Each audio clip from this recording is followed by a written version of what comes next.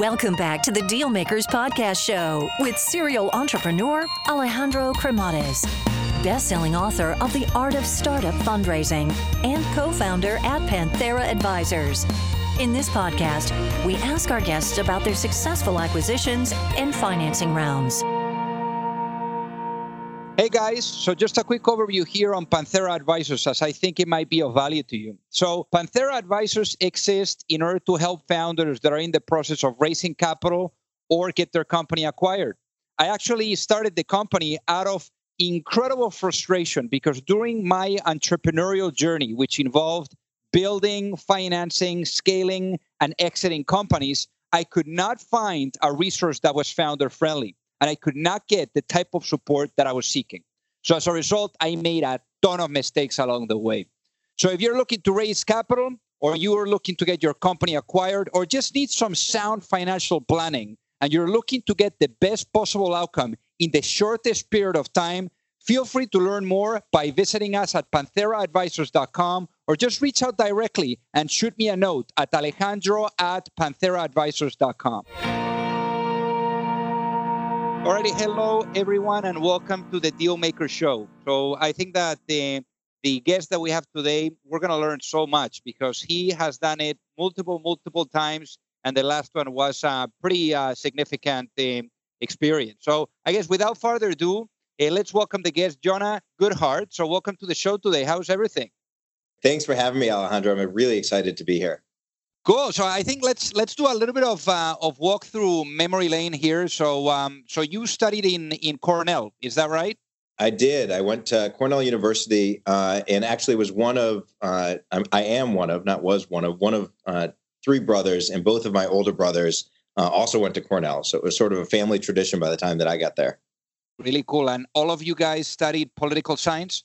No, so I studied political science. My middle brother studied political science, and my oldest brother studied psychology. At the time, Cornell didn't. I probably would have done a business major undergrad or something along those lines, but at the time, Cornell didn't have really a business major of sorts that I could do, and so I thought political science was interesting and sort of gave you an interesting perspective on the world. But my view was I wanted to at some point get into business and hopefully try to create businesses. Got it. And did you already knew, like before college, that you wanted to go into creating businesses? Like where did that entrepreneurial bug come from? Yeah, it's interesting. I mean, for me, I did have this sort of interest in it, but it was mainly driven from my oldest brother. So my oldest brother had started a company when he was in college that was a newspaper, and he had figured out a couple of interesting innovations in that space. And then he went on from there to start a magazine. And he'd sort of done a couple of things that I looked at and went, wow, that's super interesting. It's not a traditional job. He sort of can create his own destiny to some degree. And it just looked really exciting and really fun. And so that was really my first exposure in my family and in my world to being an entrepreneur. And I loved it. And so when the time came and an opportunity sort of presented itself, myself and my middle brother decided to form a partnership together and jump in and see what we could create, and ended up creating a company in my junior year of college when we were just trying to figure out what was happening in the world of myself personally and the world of the internet, and a lot of things were new, and so we jumped in with both feet though. And this is with Noah. So what was the age difference between Noah and then also your older brother? Yeah, so Noah's 2 years older. Josh, my oldest brother, is 5 years older. And so I remember visiting Josh when I was in high school, when he was in college. And I remember just being sort of amazed at what he was doing and sort of the business that he was creating there. Noah had graduated or was just graduating when I was becoming a junior, and he went on to start a PhD program actually in political science at another university, and came back to campus during a spring break. And we really just got into talking about an opportunity that we started to see and decided to jump in and create a business. I can't say that we planned it out and that we had a business plan or any of that. We just felt like, seems like there's an opportunity here. Let's give it a try. And this was the late 90s. So it was. This is the late 90s. Yeah. This is the time when, internet companies were going public and market values were going crazy and venture capital was frothy and all of these things were happening, and there hadn't been any downside yet. Right. And so from a third party's perspective who wasn't involved in it, I was looking at it going, wow, this is pretty exciting. This, first of all, the internet, this is pretty amazing. The idea that you can communicate and transact and interact in a way that I had never seen before in my life. Number one. Number two, the fact that there was an incredible amount of value being created, that companies were going public, that they were creating billions of dollars of value, it seemed, was just exciting. And so I think I wanted to be a part of it. My brother wanted to be a part of it, but we didn't know what to do and we didn't know what to create. And so that ended up becoming a really interesting journey for us in creating our first company, which was a company called Colonize that we started when we were at Cornell, or when I was still an undergrad at Cornell. So this was in New York City, obviously. No, Cornell's in Ithaca, New York. They actually now have a campus in New York City, the tech campus for Cornell, but the main campus for Cornell is in Ithaca, New York. So we were in upstate Ithaca, New York, looking over the gorges, freezing ourselves, 9 months out of the year, and trying to figure out what to do. And actually, I was working at a computer center, so I didn't own a computer at the time. We were raised, we didn't talk about this, but we were raised in Michigan, grew up in, the middle class in the Midwest, got to school, couldn't afford to buy a computer, was on full financial aid, had a scholarship, had basically everything the government and Cornell combined would offer me in order to pay for school. But I was enamored with the internet and with technology. And so my brother had gotten a job when he was at Cornell at the computer center, my middle brother, and I loved that idea. And so I got a job making, I don't know, $4 an hour or $5 an hour, something like that at the time. But I got access to computers and I got access to the internet. And so that really gave me a chance to start exploring. And I think once that started and Noah and I started talking about different ideas and what we were seeing happening in terms of the world of e-commerce and what companies were doing to acquire customers, we started to experiment. And from there, we ended up creating a company. So let's talk about colonize.com. So this was your first business, and with Noah, you were doing this with Noah, with your brother. So how did the idea come about? I mean, was it his idea and he enrolled you in it, or how? What was the incubation process? No, I mean, it was pretty iterative. So what happened was e-commerce companies were launching. So PlanetRx.com. Pets.com, Buy.com. We remember the big names, right? Some of them still exist today, although most of them don't. And part of their launch strategy at the time was to give away free products in order to induce new customers. So they would say, come sign up at our site and get your first purchase for free. And as a student who didn't have very much money, I thought that was pretty cool, not as a business, but just as a person that could get free stuff. And so I would go online and I would sign up for these different sites and I would get stuff shipped to me. Over the previous summer, going into my junior year, I became sort of obsessed with this idea of getting free stuff on the internet and being able to sign up on all these different e-commerce sites, to the point that I had boxes and boxes and boxes showing up at my college dorm room over the summer in New York City, doing an internship there every day. At which point my roommate at the time said to me, this is a little bit odd that you have, with no offense, that you have all this stuff showing up. How is it that you're able to do that? You don't, really have that much money you can spend on this sort of thing. And I said, well, it's the internet. Everything's free on the internet. And he said, that's pretty cool. Can you send me an email with how you do that? And it was actually this sort of interesting moment in time where he was someone that had come from a different background than I had. He was an investment banker. His, family had run successful businesses. And I thought, why would someone that, has a little bit more means than I did have an interest in getting, a $10 or $20 thing for free? And it was one of my first business lessons, which was that everybody wants a bargain. And so I sent him an email, explained to him, here's how you sign up for this free stuff.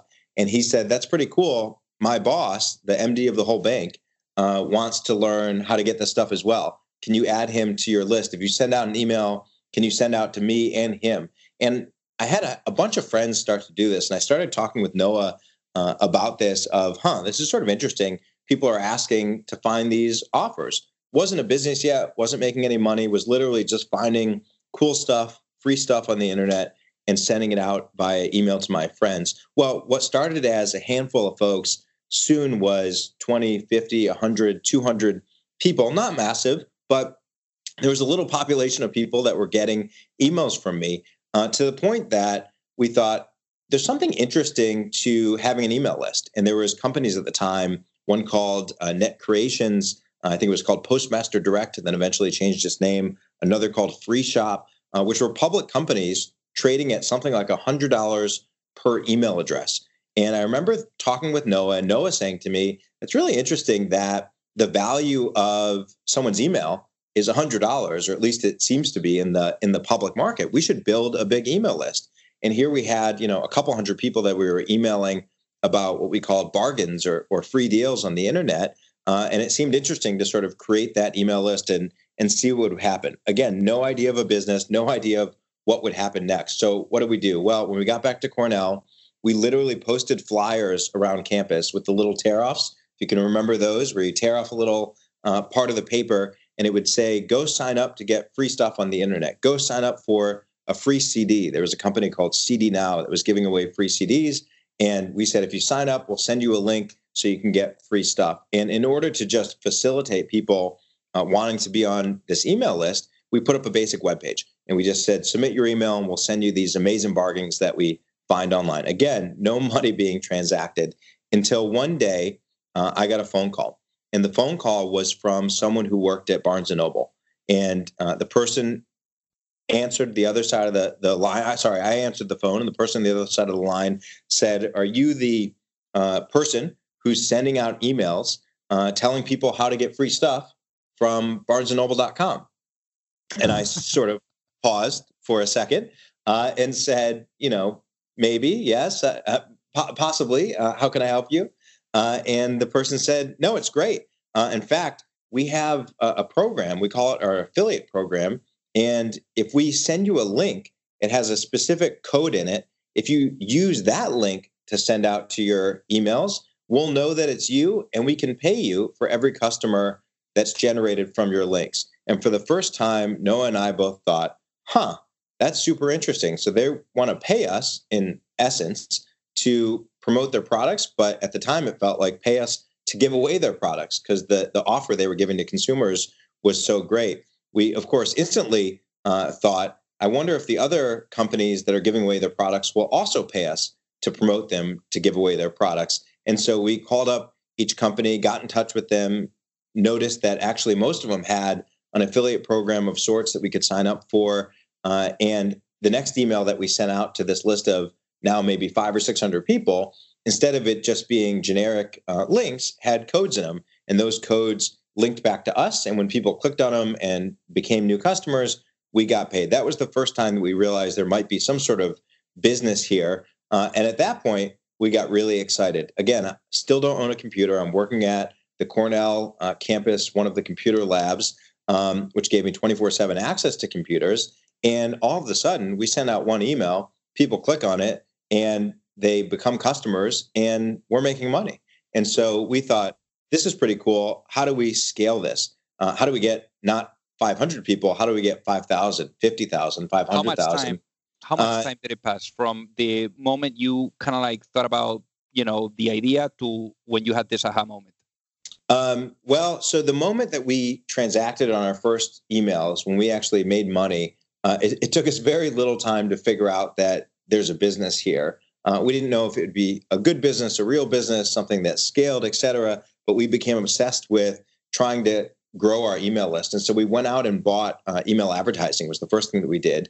Until one day, I actually got a cold call from someone who was selling what was called banner advertising at the time. Now they call it display advertising, but the ads that are on every website. And he literally said, I sell banner advertising. It's on every website in the world. I saw that you guys are advertising your newsletter. Have you ever thought about buying banner advertising? And one of the things that we had found in doing some email ads is that they were great, but there weren't very many of them. They didn't scale that well. It was hard to find space in email newsletters. And the idea of banner advertising was intriguing because it was on every website in the world. And so I remember we said to him, yeah, we'll give it a try. If you can take a credit card, we'd love to run a test over the weekend. And later he would tell this story on how nobody had told him that they would spend a couple $1,000s the next day with him on a credit card, particularly some guys out of Ithaca that he didn't know. But nonetheless, we went forward. We spent a few $1,000s. A campaign went up and running, and it made money instantaneously. And what became exciting for us was then figuring out, all right, how do we scale this into a business? So I think in our first full 12 months as a business, we generated $15 million or so of revenue and some $10 million or so of profit. Seemed great. We were on top of the world. I'll cut to the chase, though. Little did we know that 2000 and 2001 was around the corner. Little did we know that we were about to face one of the biggest learnings of our career, which was that we hadn't built a sticky business. We hadn't built a sustainable business. We hadn't built something that had value beyond the moment. And when the world changed, our business changed dramatically, and we ended up not being able to sustain the business for very much longer after that. So then what ended up happening with the business? Well, what ended up happening was that the guy who had cold called me and sold me banner ads, after 2001 happened, he was working at a company called DoubleClick, and DoubleClick decided to split media and technology at the time. DoubleClick, this is pre-Google buying them. DoubleClick said, we're going to be in the technology business. We're not going to be in the media business. And so he was working on the media side. He was selling media. And he said, well, now I'm going to be part of this other acquisition. I'm getting spun off in this other company. I think I want to go start my own company. And of all the things that have happened over the last couple of years, what we've done together, and you buying media from me, we were his biggest client at this point at DoubleClick, has really showed me that there's an opportunity to trade digital ad inventory, maybe in a different way than has been done before. And so he called me. I went out to dinner with him and my brother, and we talked about this idea of trading digital ad inventory and creating maybe a better way to do that, a more efficient way to do that. And so we ended up deciding now, as our one business is declining very rapidly, nobody knew that, of course, but as our one business is declining, Colonize rapidly, we decided to write a check for this other guy to start a new company that he wanted to start. That new company became the first at scale digital advertising trading platform or marketplace or exchange, and was a company called Right Media. It would eventually go on to be bought by Yahoo. But it was this sort of super interesting serendipity and set of events that I think, one, we felt very fortunate and lucky. But at the same time, had we not been sort of, I guess, in the situation that we were in, maybe we wouldn't have been as focused on finding what was next or betting on somebody else or what have you. But seeing the decline of our first business, we thought, all right, this is not sustainable. Something's changed. I don't know if it's our fault. I guess it's our fault, but it's not working anymore. So let's figure out something else. And we happened to get a phone call from this fella, and we made a bet. Really cool. And Colonize, actually, you build that into one of the most trafficked websites in the US. Is that right? It was at the time, yeah. I mean, it really taught us the power of media and the power of the internet, which was that if we could make an ad that was successful, it could run across a tremendous number of websites, and we could generate traffic from those ads. I remember when banner advertising first came out, people thought, well, this is really like magazines. This is about building a brand, and this is about telling a story. This is not about selling anything through the lens of direct response. This is not, classified ads. This is about building brands. And what we learned through Colonize was, well, you can actually build a pretty big direct response business by leveraging banner ads. And I think we were probably one of, not the first, but certainly one of the first companies that had some scale at driving traffic using banner ads, using display ads at the time. Since then, of course, what was interesting is Right Media, of course, created the platform for trading ad inventory. And then fast forward a little bit to 2007, Right Media gets acquired by Yahoo. And we sort of have this interesting moment where we pause and go, what's just happened here? So the world of the internet has continued to grow. User growth continues up and to the right. Every country that comes online up and to the right. Transactions up and to the right. Advertising up and to the right. However, it seems like most of the money being spent in digital advertising in 2007 was direct response advertisers, was folks that could measure to a T, did I transact? Did I get somebody to submit their email address to join a newsletter? Did I get someone to take some specific action?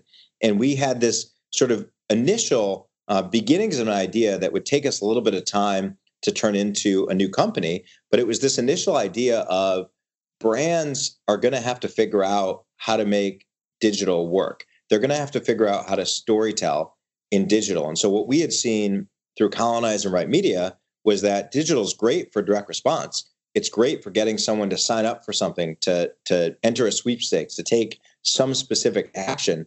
But how do you storytell? How do you build a brand that's memorable in the ways that a lot of the great brands that we know and love have built their brands, frankly, in television and in other mediums? And so that became sort of this inkling of an idea of, how are brands going to, and are brands going to figure out how to storytell in digital? And it would eventually become really the crux of our vision or our North Star for creating Moat, which we started in 2010. And we'll talk about that in just a sec. So on Right Media, when you invested, I mean, what kind of involvement did you guys have? I mean, were you like actively involved, or it was just like more like, hey, here's the investment, and we'll just track it and help whenever we can? Yeah, no, we were actively involved. I mean, we were on the board. We were the first customer. We started doing our media buying that we used to do through DoubleClick, now through Right Media. We were, active in early customer conversations and trying to get other people involved in the platform. It wasn't our company, right? I mean, we were still running this other thing, trying to make it work. We were, I would say, active investors, but we weren't running it day to day. It was Mike Walrath. It was his company and the team that he hired. But we were close to it, and we were looking at what was happening, how it was affecting our business. One of the things that we saw on the Colonize side is that as Right Media took off and started to do well, it became even harder. Not that we needed more challenges to figure out a Colonize, but it became even harder to make Colonize work because it was easier to buy media as a result of Right Media. It was easier to bid on inventory. It was easier to centralize your creative and run it across thousands of websites.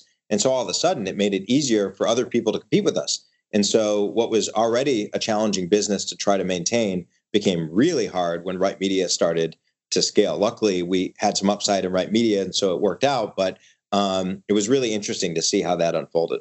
And I believe the terms of the transaction of Right Media, it was $680 million, the price that was paid by Yahoo. I believe that's what. Yeah, so that's right. So Yahoo had owned 20% of the company already. So they had actually bought 20% of the company, invested in the company previously. So Right Media was acquired at a value of $850 million, but the net of that, because they weren't paying themselves because they already owned 20% of it, was the 680, I think the number was. So that's exactly right. So this is probably, Jonah, one of the best angel investments in history.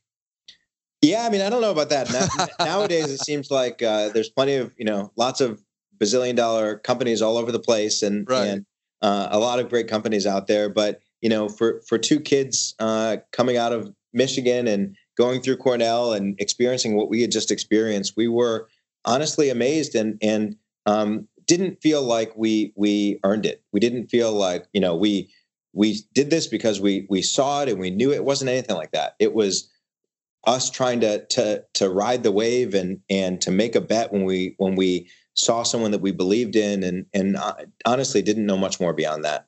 And you also continued on the investment side before you started Moat. So and it's great because I guess the experience with Right Media for you and for your brother Noah, it really brought you close to Mike, who was the driving force behind Right Media, and he eventually became like your third brother from a business perspective, right? Yeah, he became our honorary fourth brother, I guess. But he became really close, and we decided to form an investment fund together. So we formed WGI, which is with zero creativity, stands for Lerer Goodhart, my last name investments.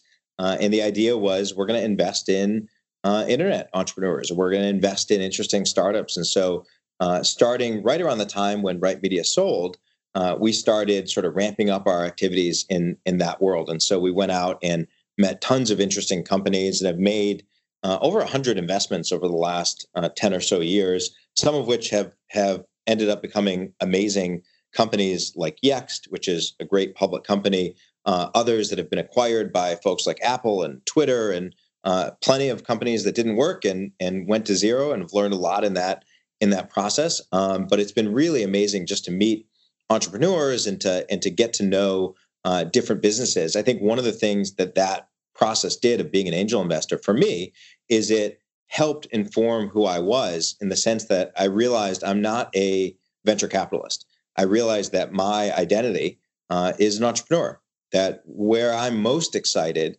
is when I'm in there with my hands in a product, figuring something out, talking to a customer, trying to create something. And I think, having Colonize be sort of successful and then sort of not successful, it was this interesting experience for me where I felt like, okay, we created something that kind of worked, but then it didn't ultimately work. It kind of just died to some degree in the end. Right Media was really successful, but it wasn't my business. I invested in it and did great, but it wasn't my sort of baby, if you will. We invested in a lot of other folks, and that has been awesome to watch them grow, but they weren't my companies. And so I think my brother really got this feeling of, we need to create our own thing. We need to go out and sort of put our stamp on the internet world as much as we can. And so that became part of the desire behind founding Moat, was we wanted to create our own company and really get back into operating. And I'm sure that right before you got into Moat, there were certain traits that you were able to identify, or patterns from those founders that eventually became successful. And perhaps that you shared with Noah, like, hey, like if we go at it again, this is something to keep in mind, or this story to keep in mind. So what were those traits that really made or gave founders that potential success that you were able to identify? I mean, I guess the way that I think of it is, when I see someone else who's an entrepreneur, and I meet them for coffee, or I meet them across the table, it is just obvious to me whether they are in their heart of hearts an entrepreneur. And the reason it's obvious is because there's hunger. There's this desire that you can't contain, that if you email them at 3:00 in the morning, they respond at 3:01.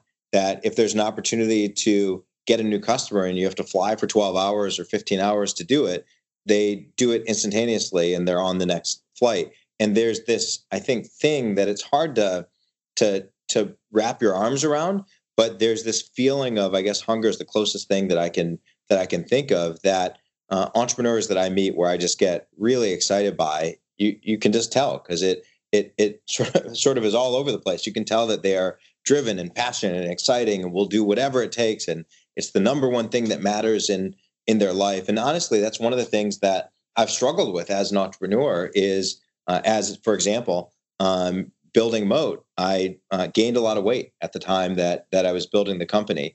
I didn't see my family as much as I would like to, as I think happens with a lot of people. But I was on a plane constantly, every week, every other week.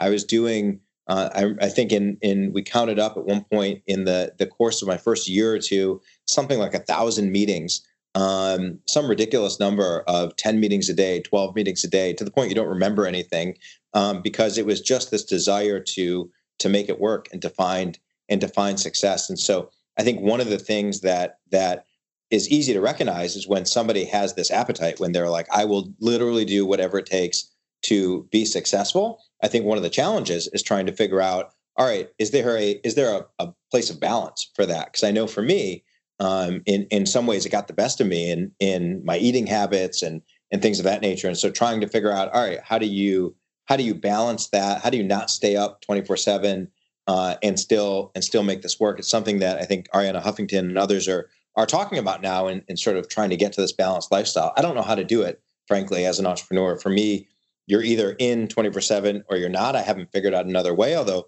I'm sure others have. But that's sort of the set of things that I look for. And to me, it's obvious when you see it.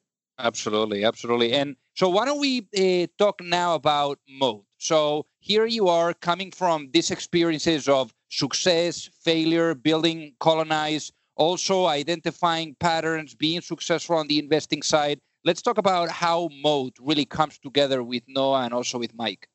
Yeah, and so take you back 2007, right? Media sells, big success. Everybody that we're talking to says this is a huge deal, a huge home run, and I have this feeling of happiness, but also a little bit of emptiness. And the emptiness was I felt like this is awesome, but it's not my thing.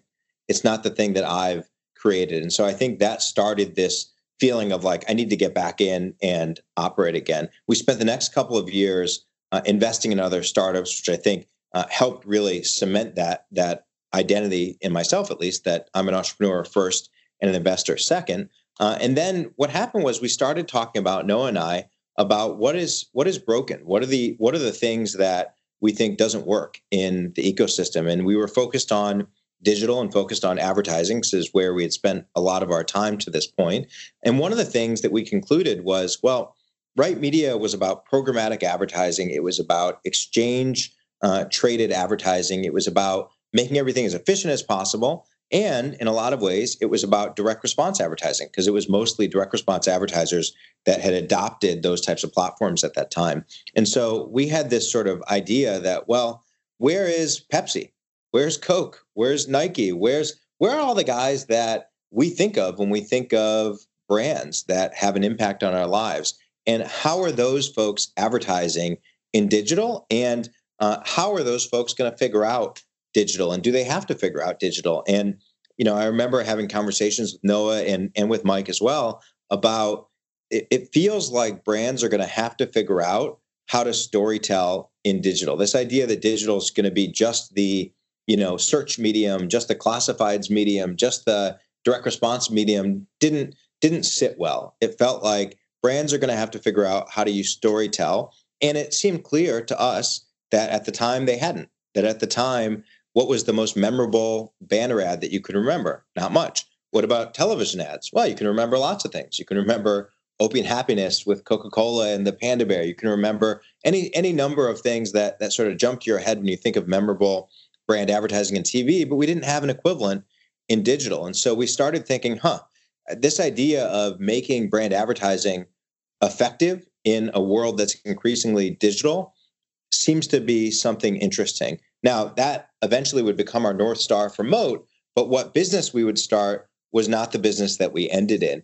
The business that we first started was a creative-focused marketplace. Our thought was, well, all right, so brands are going to have to figure out digital.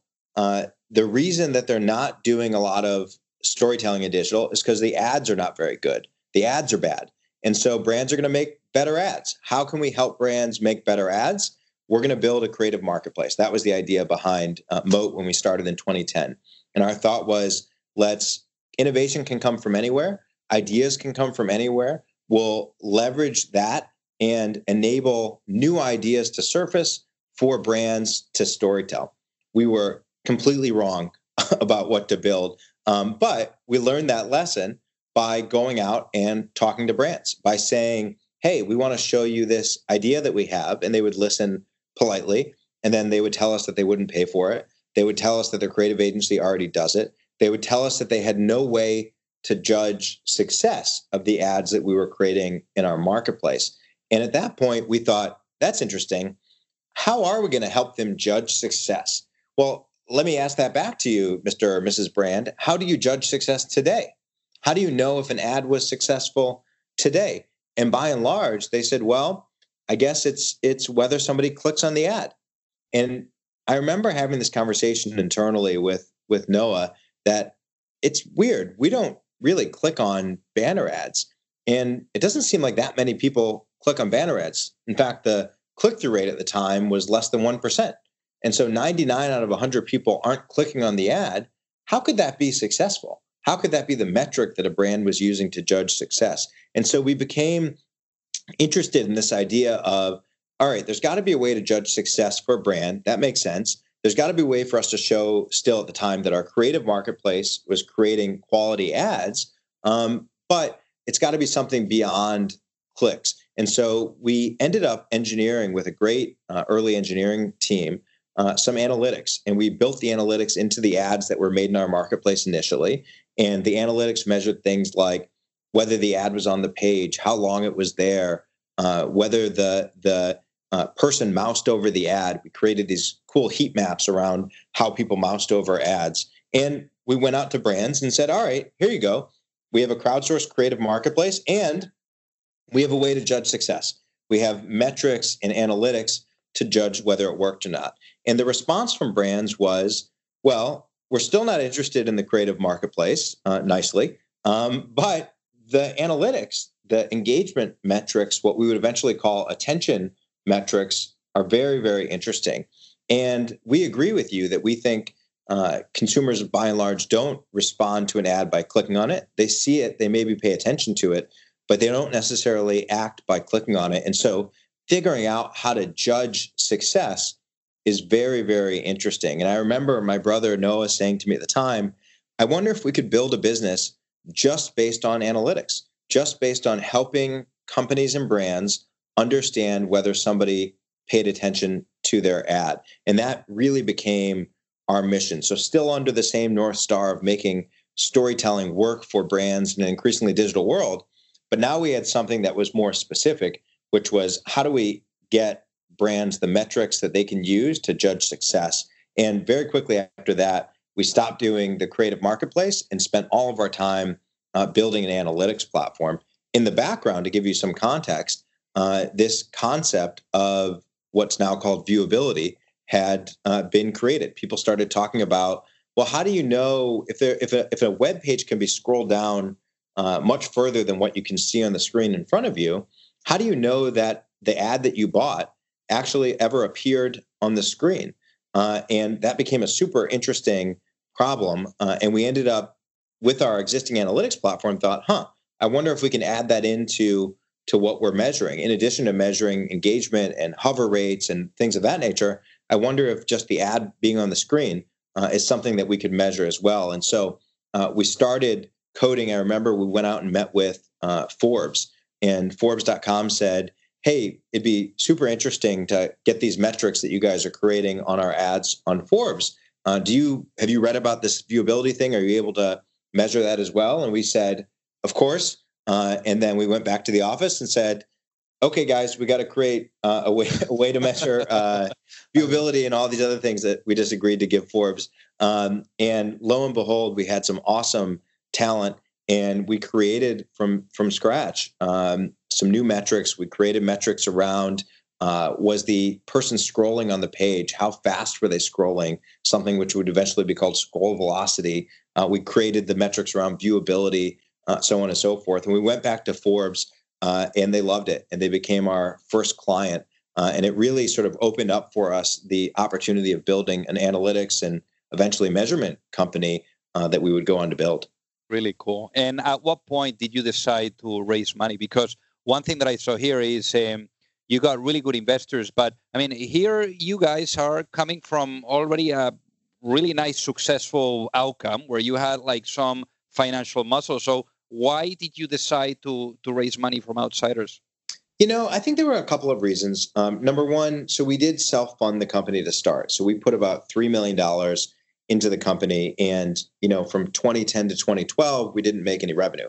So we spent 2 years sort of on our own nickel or our own dime, hiring developers and hiring staff and getting office space and iterating and trying things to figure out if we had a potential business.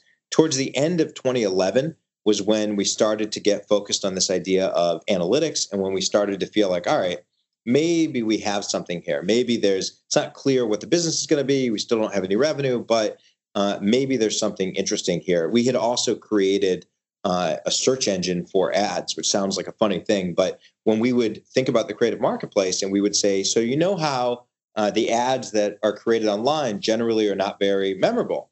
And people would say, sure, I understand what you're saying, but there was no way to sort of show that to them. We thought we really need a search engine for ads, so we can pull up an example ad for fill in the blank brand and show them. So in addition to creating analytics, we created this sort of simple search engine where you could type in any brand and see what the ads looked like that brand was running online. And so with those two things, a basic analytics platform and a basic, if you will, search for ads platform, we decided we'd go out and raise some money. Our view was, let's raise it from friends and family, from angels, folks that are betting on us, not folks that are betting on, the business model, because we hadn't figured out our business model yet. But we were really fortunate. Ron Conway was one of the first people that said, I'm in, I want to write a check right away. The folks at Lerer Hippeau said they're in right away. Founders Fund, Josh Koppelman from First Round. We had a number of just awesome funds step up right away. Let me read it, Jonah, to the people that are listening. So we have SB Angel, First Round, Mayfield, Founders Fund, Lerer, Founder Collective, Inside Venture Partners, SoftBank. Bowery Capital. This is like the Oscars. So how did you get these people in? We were super fortunate to get all of our investors. So just to put some timelines on it. So Insight Venture Partners was our last investor. So they led our Series C. Mayfield and led our Series B, and SoftBank came into that round as well. Prior to that was our angel round. That was the SB Angel, Ron Conway, Lerer Hippeau, Founders Fund, and a bunch of CEOs and that sort of thing. And honestly, I think it was people that were making the same bet on us that we tried to make on other people. It was saying, look, I don't know what this business is going to turn into, but you guys are super passionate. You're clearly spending all of your time on this. You're focused on it more than anything else right now. And we want to bet on you. And so we were humbled that some of those folks decided to write us a check. And so we raised our first round, what we called our sort of friends and family round, of about $1.5 million in around August 2011. But at this point, we had raised $3 million, or had put $3 million into the company on our own. Now had raised $1.5 million. So in total, we had $4.5 million into the company, and decided for our next round, instead of raising a Series A, which would have been the logical thing to do, we raised a Series B for some reason, and made a good learning that I try to pass along to entrepreneurs now, that you want to be really careful at what price you raise money at, because you can raise money at too high of a price, number one. And the lettering of your round, as silly as that sounds, actually does matter. And the reason is because when you raise a Series B, as an example, the next round you raise is a Series C.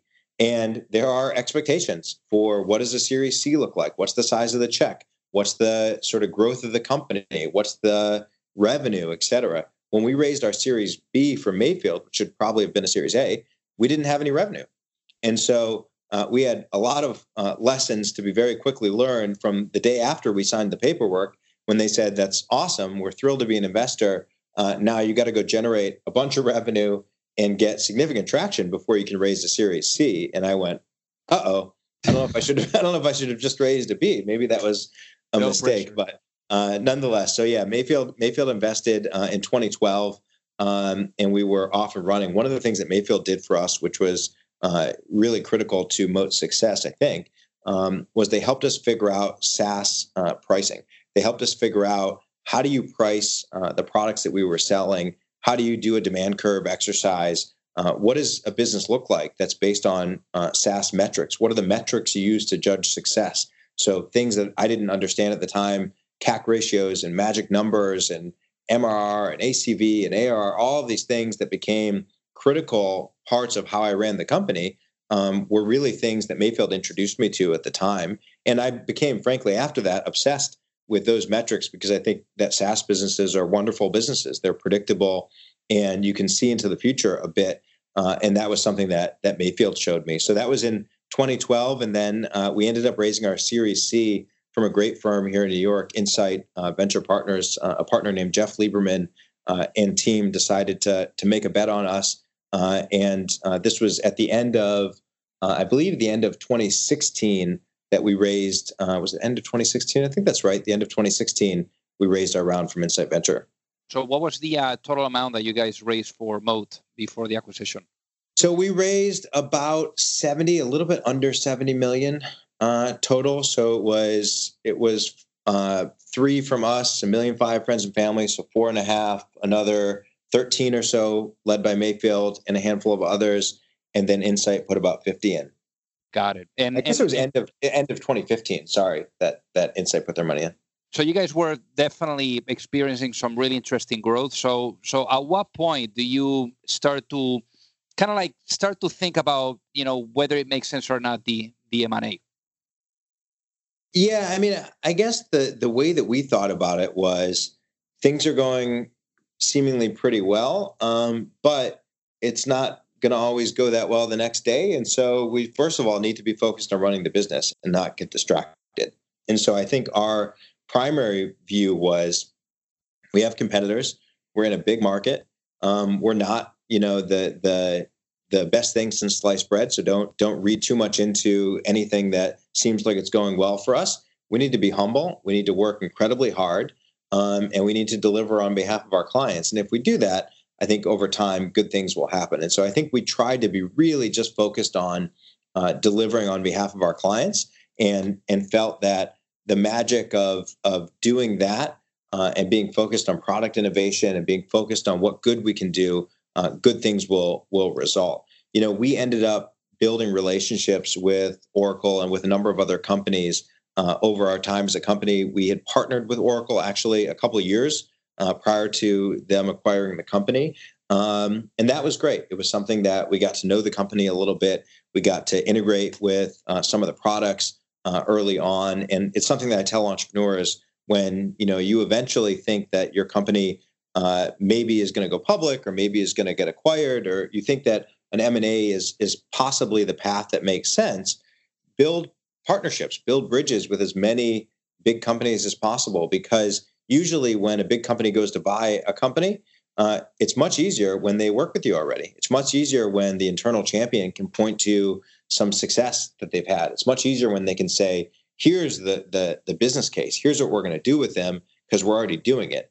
And I think that was an important lesson. We didn't do that with every company, but Oracle was one of them that we had a great relationship with. And so when they approached us about acquiring Moat, it made sense, and we certainly had other conversations, and we're thinking about staying private. We're thinking about maybe going public at some point, but we ultimately decided it was the right fit for our employees, for our partners, for our investors, and we decided to do the deal.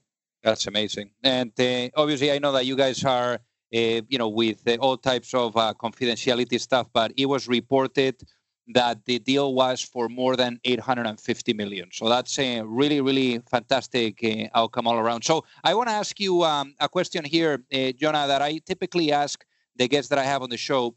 And that is, you've been around the block quite a few times. So if you had the opportunity to talk with your younger self, and I know that that's quite impossible, and give yourself one piece of advice before launching a business, what would that be and why? Yeah, I guess on the B2B side, I think we get an advantage. And the advantage that I didn't understand 20 years ago is that you actually get to go out and talk to your customers. You get to talk to the people who are going to give you money for some product that you're trying to create on their behalf. And so the advice I would give myself is, before you even create the finished product, go talk to as many prospects, as many customers as possible, because they'll tell you quite overtly their pain points. They'll tell you, here's the issue we're having. They'll tell you, here's what we would literally pay for. And so they almost give you the roadmap, and they give you the opportunity to see a little bit of a vision into the future of what sort of company you might create. And that was something I didn't know in the beginning years. If I could pick two things, I would say it'd be that, and really spending all of my time focusing on just building a great product. Because I think if you build a great product and you're delivering something that the market is asking for, almost nothing else matters. Yes, you can make lots of mistakes doing other things, pricing and hires and all of that. But if you can build a great product and it's what the market's asking for, then you're going to be in a pretty good spot. Really, really cool. And what is the best way for folks that are listening to reach out and say hi, Jonah? Yeah, for sure. Feel free to email me, jonahg@gmail, jonahg@gmail.